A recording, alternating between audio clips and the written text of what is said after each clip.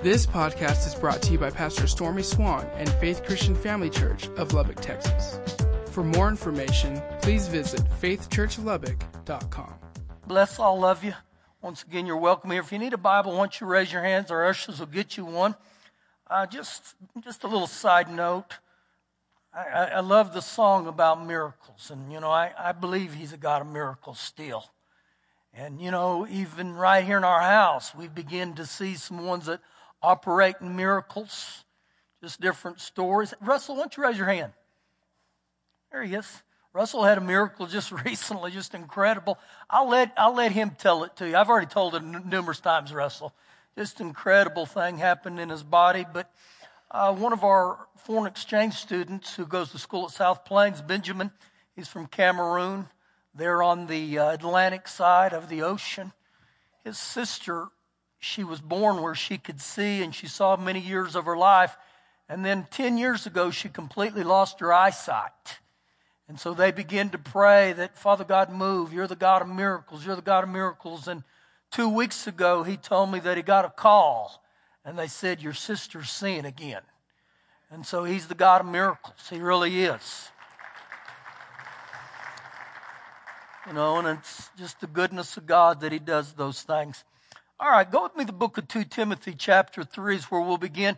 We've been on a series as far as, many times in our life we face adversity, we face tribulations, troubles. There in Psalm 50:15 it says, call on me in the day of trouble and I'll deliver you. And so, every one of us are going to face troubles. And oftentimes they come when we least expect it. But that doesn't mean you're a bad person, okay? And that doesn't mean that you've gotten over into sin just because we face troubles. So we've been adding on to this week after week after week, and just to let you see some things biblically that I believe will help you because we're going to face troubles, okay? So begin with me in 2 Timothy chapter 3, verse 1. The Apostle Paul talking, he said, but know this, that in the last days perilous times will come. Now, the word perilous often isn't a word we hear. But that word has different meanings. It means it's harsh, savage, difficult, dangerous, hard. And so you begin to get the description of these things. And I believe we can have comfort in life, but we can't not live with a commitment to Him. And so in these last days, there will be an increase of certain things that'll take place. Now, I'm not going to read verses 2, verses 3, or verse 4, but to continue in the gospel, you're going to face a lot of things. And some of the things are perversion, some of them are just self-centeredness. But pick up with me in verse 5, and it says, having a form of godliness. Having a form of godliness, one translation says, the act or appearance of being religious. And so we live in a time where it's very easy to talk about, well, I go to church. I'm a part of this denomination or this doctrine. And again, I'm not against denominations, non-denominations, any of that. But I can't put my denomination above the things of God. The Word of God's true for every one of us. And so when we get to heaven, there's not going to be parts of heaven that's going to say this is the Catholics, this is the Charismatics, this is the... That's not how it's going to be. It's the same as there's not going to be a part of heaven that's for the black folk and the white folk and the swirl folk, okay? We're all going to be there, all right? But understand that this is what begins to happen. We take on a form of godliness, and we have little cliches that we speak where we understand how to speak in Christianese. And ultimately, it just becomes a front. And so these are areas that the last days will be marked with. And he goes on to say, having a form of godliness, but deny its power. And the power we deny is the very Word of God and the outpouring of the Spirit of God. And you'll see this over and over that this time we live in will be marked by this. And if you look at the last part of verse 5, he says, and from such people turn away. They leave the things of God. And so this was just some warnings from the Apostle Paul on the times we live in. Pick up with me, same chapter, verse number 10. And Paul is talking to the young pastor named Timothy and said, but you've carefully followed my doctrine of the Word of God.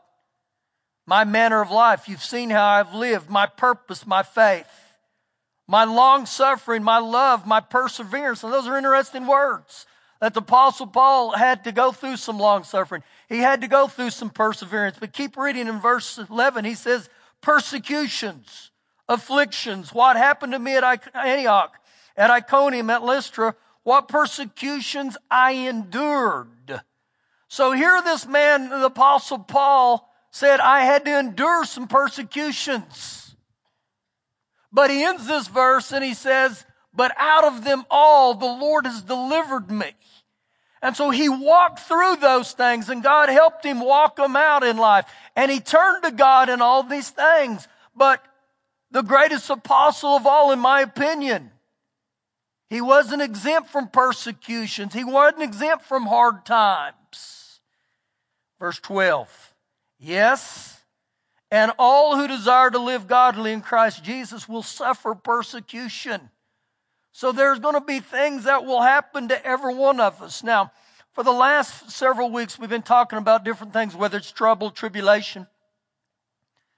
In looking at the word tribulation, one of the Greek meanings of it means threshing, a word that we don't use very often. But when you see the word threshing, especially in the Old Testament, in Judges chapter 6, with the man named Gideon, the angel of the Lord appeared to him. And when the angel appeared to him, it said that he was threshing the wheat. The word threshing literally means that God, he wants to take the grain or the wheat and he wants to separate it from the chaff or the weeds. So one reference of this is that when I go through this threshing in my life, it's the only way that you really find out what's on the inside of you. You never know really what you believe or where you stand without going through troubles. And so it's part of the way that you find out what's the real fruit of my life. Now, when I go through these things, one of the things that helps me or hurts me is my attitude of going through them. If I have a good attitude, I keep looking to God, things are going to go well. But if I don't, it won't be so well. So literally, I'm either going to get better or I'm going to get bitter. Now, when I become bitter in life and I start saying things like this, life's not fair. Life's not fair.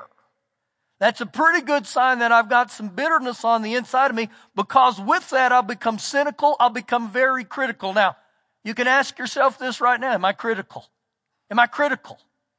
It's okay, wives, if you look and say, yep, you're critical, honey. You're critical. And I don't mean that in a negative way, but ultimately it shows my heart. And the only difference between the word better and bitter is one letter. And the letter that always stands out to me in the word bitter is the I. And what happens with the I is I start blaming others. I start thinking, if I wouldn't have been in this situation, it wouldn't happen. If I would have had better parents, if my boss wouldn't have done that. And so again, to a degree, we're saying life's not fair. But if I'm not careful, I'll allow that to dominate me. Now, what we want to do this morning here is I looked at two different men in the Bible. And one started life great and he ended bad. The other started life bad, but he ended great. And I'm talking about the man named Solomon and a man named the Apostle Paul. I want you to go with me to the book of Ecclesiastes, chapter 2. Ecclesiastes is, you'll go to the Psalms and the Proverbs, and it'll be Ecclesiastes. Now, let me just briefly tell you a little bit as you're turning to Ecclesiastes 2 about this man named Solomon. Solomon was King David's son. And the Lord had said to King David, you're not going to build the temple. He said, your son Solomon is. And the reason was that is David shed so much blood. And so Solomon starts out just great with God. He starts out so good with God that in 1 Kings chapter 3, the Lord was so pleased with him. He said, Solomon, if I ask you for one thing that you desired, whatever that is, I'll give it to you. Now let's just put ourselves in these stories because it really helps me when I do that. So sitting here right now, if the Lord appeared to you and He said, what one thing can I do for you right now? What would you say? And I realize that would look differently or sound differently for every one of us in this room. But when that question was asked Solomon, he said, Lord, I ask that you give me an understanding heart. I ask that you give me wisdom to rightly lead and to judge your people. And so the request of Solomon blessed God so much that God said, not only am I going to give you an understanding heart, I'm going to give you riches and I'm going to give you honor. So when you begin to study the life of Solomon, you'll see not only was he the wisest man in the world, he wrote the majority of the Proverbs, if not all of them, but also he began to operate in incredible wealth, incredible honor. So we pick up in Ecclesiastes 2, verse 1. I said in my heart, come now, I will test you with mirth, therefore enjoy pleasure. Now, the New American Standard helps me a little more with the word mirth. The word mirth means possessions and pleasures is what it literally means. He goes on to say, therefore enjoy pleasure, but surely this also was vanity. Now, if we had time to look at every chapter in Ecclesiastes, there's 12 chapters, the root word in the whole chapter of, or the whole book of Ecclesiastes is the word vanity. The word vanity literally means useless. To me, it was saying something that will never satisfy. So we keep reading verse 2. I said of laughter, madness, and of mirth or pleasure, what does it accomplish? I searched in my heart how to gratify or please my flesh with wine, while guiding my heart with wisdom, and how to lay hold on folly, that I might see what was good for the sons of men to do under heaven all the days of their life. Now, when we think about life, if you live to be 60, 70, 80, 90 years old, that's a pretty good life, especially the latter part. But none of that's in comparison to eternity. That the man of God named James there in James chapter 4, he said, life is but a vapor. We're here, then we're gone. And I said this in the first service, that when you're young, you're 10, 15, 20, 25, you think that 75 years old is a long time. I remember being there in my own life thinking, man, ooh, that's a long time. I remember one time there was a guy who said that he was 42, and I said, oh, dude, you're old. You're old. And it just comes from where you're at in life. And so now at the age of 35, 55, I begin to view life differently. That I understand more and more what the Apostle James was saying as far as life's but a vapor. We're not here very long. And so in reading this, one of the things I'd like to get across, I've got to make my todays count.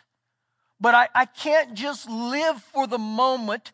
Do I do anything that looks toward eternity? And so as we begin to journey through this a little more, I want you to note how many times Solomon says I here.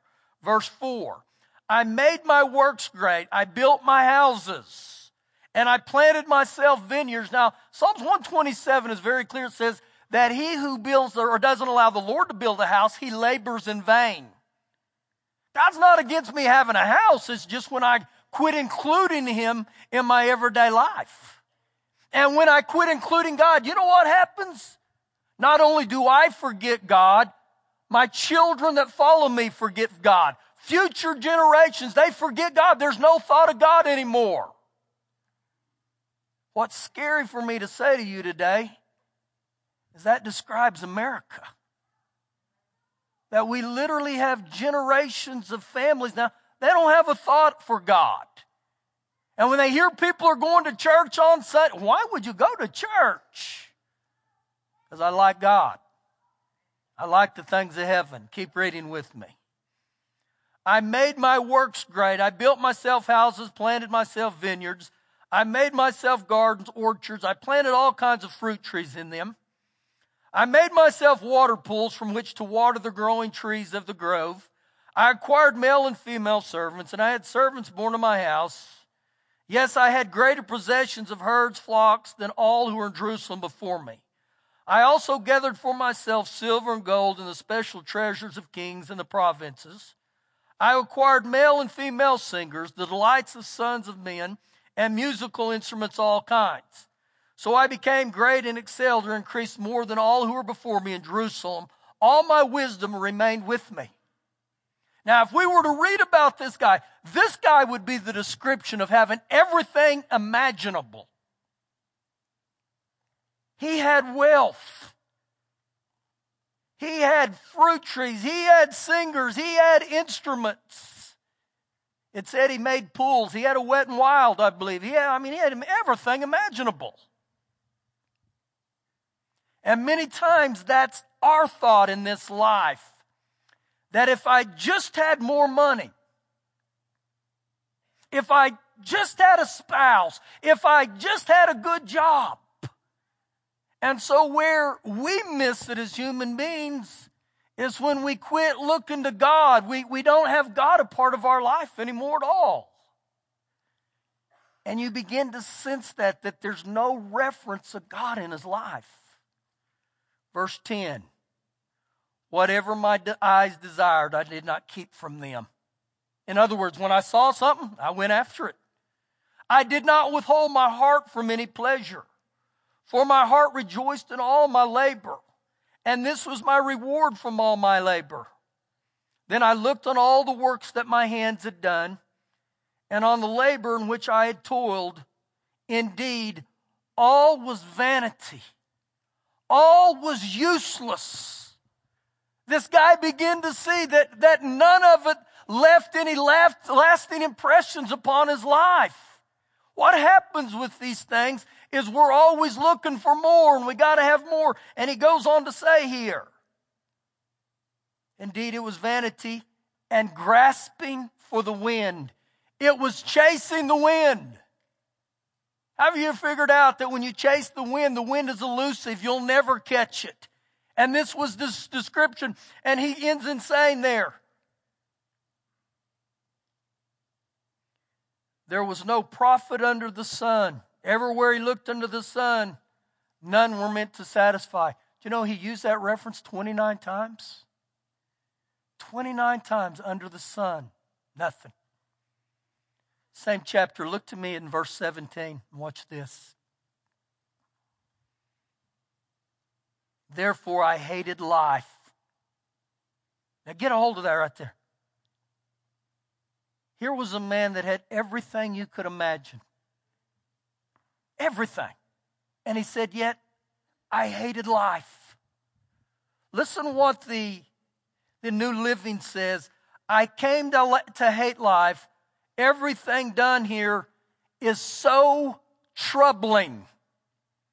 So what he began to find out, that when you're always chasing those things, you find out that leaves me empty, but life becomes so troubling that none of it fulfills. And I believe many times in our life, that's the very journey we've all been on, where we think, if I could just have that, but ultimately, why is life so troubling? Now, go to the last book of Ecclesiastes, chapter 12. And as you're turning there, it just began to show me that even though he had everything in the world, he wasn't exempt from trouble. But the big thing is, he quit depending on God. And now at the end of Ecclesiastes chapter 12, he's at the end of his life. And he's looking at the rear view mirror of life. And he knows he's on the verge of dying and leaving this earth. And thank God, I believe he repents and gets his heart right. But look what he says in verse 13. Let us hear the conclusion of the whole matter. He's telling me and you, I'm going to give you the antidote. I'm going to leave you with some strategies for living. Now look at what he says there. Fear God and keep His commandments. The Message says do what He tells you. Fear God. When it comes to fearing God, I worship God. I honor God. And when I fear God, it causes me to live differently. And he said also to obey Him. For this is man's all. What was man's all? To fear Him, to worship Him. The things of this world are found to be useless. These things will all pass away, but my relationship with the Lord will last forever. That's the only thing that will last. And he realizes it at the end of his life. Many of you have heard me say this, but I've never seen a hearse pulling a U-Haul. What does that mean? You're not going with any of it to heaven. You think about this. When you came into this world, you had nothing. And when you leave, you'll have nothing. And the only thing that will be in heaven is people. That's it. And so he tells me these strategies for living. And then in verse 14, he ends, for God will bring every work into judgment. Every work. Including all the secret things of my life. And including whether good or evil.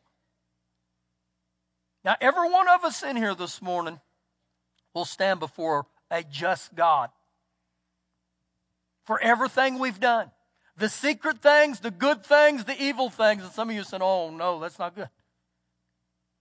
We're all going to stand before God. And when I stand before God, I'm not going to be able to look at Him and say, but God, life wasn't fair. My life will be measured by His standards. Did I live like He asked me to live? What a question, huh? Turn back to 2 Timothy chapter 4. 2 Timothy 4, and I want you to see some things with the Apostle Paul here today. And when we study the Apostle Paul, this was the man who persecuted Christians. He consented to the death of them. He didn't have any problems with that, but in Acts 9 on the road to Damascus, he had an encounter with God that changed his life forever. That he just didn't live for the moment. He began to live for eternity. So we're back in 2 Timothy chapter 4, verse 6. For I am already poured out as a drink offering, and the time of my departure is at hand. You know what he's realizing? My life here on earth is fixing to end. Verse 7. I fought the good fight. I fought the good fight. Keep reading. I have finished the race. I have kept the faith. Now, begin to look at the words that he talked about right here, because he likened life to a battle and to a race. And even though he faced great obstacles, he kept fighting the fight. He kept running the race. In other words, when life got tough, he didn't pull out. He's in the mile run, and after 2 laps, he said, I'm done. He kept going, and he kept fighting. And understand this, as a Christian, I'm going to have to keep fighting. I'm going to have to stand on the things of God. A lot of our armor's found there in Ephesians 6. But I got to keep going. And so this was what he began to say to Timothy. You got to fight the fight. You got to keep on running the race. And he goes on and says in verse 8, finally there's laid up for me the crown of righteousness. And the crown of righteousness is not a reward I'll get here on earth. The crown of righteousness is something that will be given to people when we get to heaven. But look at his next words here, because they're very similar to Solomon's, which the Lord, the righteous judge, will give to me on that day. and not to me only, but to all who have loved his appearing. So right here at the end of his life, he knows, I'm going to stand before the righteous judge. And once again, everything I've done here on earth will be revealed. But this guy, he kept fighting. He fought the fight. He never exited the race. And when we look at his life, this is at the end of his life, but many times we have this thought, his life must have been on easy street. It must have been smooth sailing. He never had any issues. Not. Go with me to 2 Corinthians 11. 2 Corinthians 11. And as you turn there, you'll begin to see this guy went through incredible hardships as a Christian, as a man of God. But I believe it's something that he would like to tell everyone, no matter what you're going, keep on fighting. Keep on fighting. You know, there in Proverbs 24, it says a righteous man will fall 7 times, but he'll get back up. The only time we fail to lose is when we quit getting back up. Just keep getting back up. Keep getting back in the race. Some of you need to get back in the race. So we pick up here 2 Corinthians 11, verse 22. This is Paul talking, and he says, are they Hebrews? So am I. Are they Israelites? So am I. Are they the seed of the descendants of Abraham? So am I. Are they ministers or servants of Christ? I speak as a fool. I speak as a madman. I am more in labors, more abundant in stripes, above measure, in prison frequently, and in deaths often, and again, and again, and again, and again. Now, this doesn't sound like a man who had it easy. And many times when I want to feel sorry for myself and how difficult my life is, all I got to do is turn here and look at this guy, and I think, my life doesn't compare to what he went through. The guy who kept fighting the fight. The guy who kept running the race. And he goes on to say, from the Jews 5 times I received 40 stripes minus 1. You know what that's talking about? 39 lashes on his back. And the most they could give you, the maximum would be 40. But it was proven that normally when they lashed you on the 40th one, it would kill you. 5 different occasions, he had 39 lashes. 3 times I was beaten with rods. 1 time I was stoned. And if you remember the passage when he was stoned so bad that they drug him out of the city and they thought he was dead. And all of a sudden, life came back in him. He goes on to say, I was shipwrecked a night and a day. I have been in the deep. In journeys, often. In dangers of water, of robbers, of my own countrymen, in dangers of Gentiles, in the city, in the wilderness, in the sea, among false brethren, in weariness and toil, in sleeplessness often, in hunger and in thirst, and in fasting often, in cold and without clothing. Now we get a picture of what was going on in this guy's life, but we jump back to 2 Timothy 4 where he said, I fought the good fight. I ran the race. Do you think someone would have gone through all the stuff that he went through if he didn't believe that Jesus was everything he said he was? And when I look at this guy, this is the same guy who in Galatians 6 said, don't grow weary in doing good, for in due season you'll reap if you faint not. This is the same guy who said in Philippians 4:4, rejoice in the Lord always, and again I say rejoice. And so I think, how did this guy do it? What was Paul's secret sauce? You guys want to know? Well, I was going to tell you anyhow, so turn 1 chapter. Chapter 12. Chapter 12. You know, and all the things that I read about Paul and Solomon, God wants us to enjoy life, but He wants us to enjoy life through God. Where I include God in everything I do. And I can stand here before you today and I can tell you, I'm a blessed man because of God. I'm a healthy man because of God. I'm telling you, He's blessed me. He's blessed me in incredible ways. I mean, just over and over in my life. My marriage is blessed. I'm a blessed man. But I stand before you and I say, it's not because I'm the sharpest tool in the shed. It's not because I was a nuclear physics major. I wasn't. It's because of God. And I want to rewind many years back to you that when I'm 17, 18, 19 years old, and all I did was live to get drunk as a teenage alcoholic. We smoked drugs after drugs after drugs.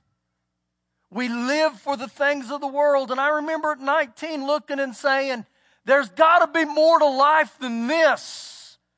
This doesn't satisfy. And the reason I can tell you it doesn't satisfy is if you get drunk today, guess what you got to do tomorrow?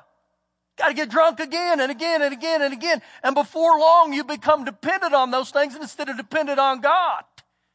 And so in my own life, I looked and I thought, this is all useless. And if I don't help anybody today, I hope I help you young ones to keep you from pain. Because I caused a lot of pain in my life because of my choices. But one day, when I began to hear that a man named Jesus died for me, it moved me. It moved me in incredible ways. So now for 35 years of my life, I've been on this journey. Am I exempt from problems? No, I got problems. I got troubles. But I just keep hanging out with God. I keep coming to church and hanging out with you guys, and I love it. I love doing life with people that are just like me, not perfect, but we love the Lord. Back to the secret sauce. Okay. 2 Corinthians 12, verse 9. And He said to me, my grace. And He said to me, my grace, my favor, my loving kindness, my mercy. That's what grace is. Grace is an undeserved gift. I don't deserve it, but He gives it to me. Another definition of His grace is that it facilitates our abilities to conquer our weaknesses. Now, grace doesn't mean that I can do anything I want. He clarifies that in the book of Galatians. He says, shall we continually to sin? Certainly not. But yet He graces me, and so He said, my grace is sufficient for you. And in the Amplified, where it says it's sufficient, listen real close to what it says.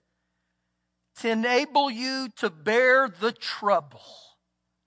It will cause you the enabling to bear the trouble. So what begins to happen is when I begin to cry out for Him to grace me, He begins to put stuff on the inside of me that says, I'm going to help you.